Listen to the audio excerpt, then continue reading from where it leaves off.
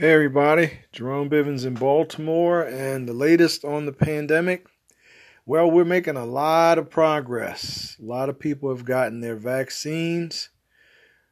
A lot of people have gotten 2 of the Moderna shots. A lot of people have gotten their first and second Pfizer shots, and the Johnson and Johnson shots are back on the live shelf, for lack of a better term, and they're being disseminated again.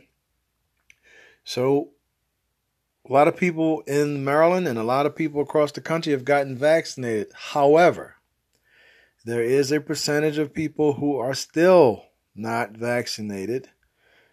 There are people who haven't received any vaccines, and then there are people who received the first of their Moderna or Pfizer vaccine, but for whatever reason never got their second shots. And of course, there are people who are just determined not to get vaccinated. And that's worrisome to the health experts.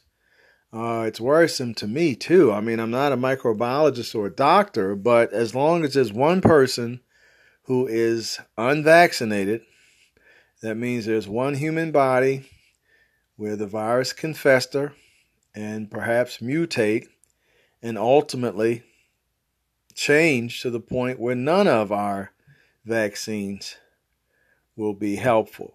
You know, this virus is lethal, but it's not as bad as it could be. And I guess theoretically, the virus could mutate to the point where it becomes lethal 100% of the time and very quickly. I mean, that's an extreme scenario, but I think it's a possibility, perhaps remote. You know, I look at what's going on in India, and it is just awful. I mean, awful doesn't even begin to express how bad it is. You know, they've had 400,000 cases a day for the last several days. I mean, that's 400,000 cases a day. So that's almost 1 million people getting sick every 2 days. And it's just not gotten any better.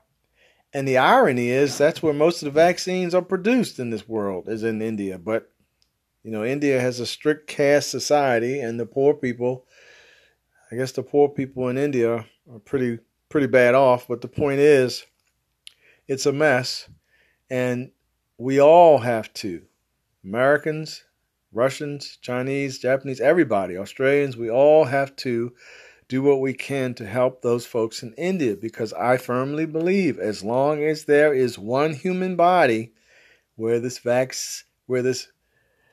virus can grow, where this virus can live and grow and thrive, there's always going to be the chance that it can mutate. And whether it mutates or not, it's always going to be highly transmittable and transmissionable, and people are going to continue to get sick.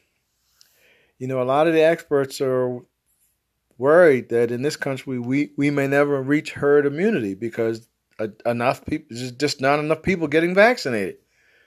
And it is so bizarre. You know, I studied World War II, and there was so much solidarity in this country during World War II. I mean, everybody sacrificed so that the country, the United States of America, could prevail during the war. You know, the same thing happened during 9/11.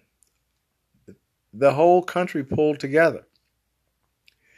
And we just missed an opportunity in this country during the pandemic and throughout the world. You know, it should have brought humanity together, not divided people. And now we're dealing with the problems of division because everybody's got an opinion. And at this point in time, the government in this country is not making it mandatory to get a vaccine. And as long as the government doesn't make it mandatory, there are going to be a lot of people who are just not going to get it. And unfortunately, the virus is going to always be with us.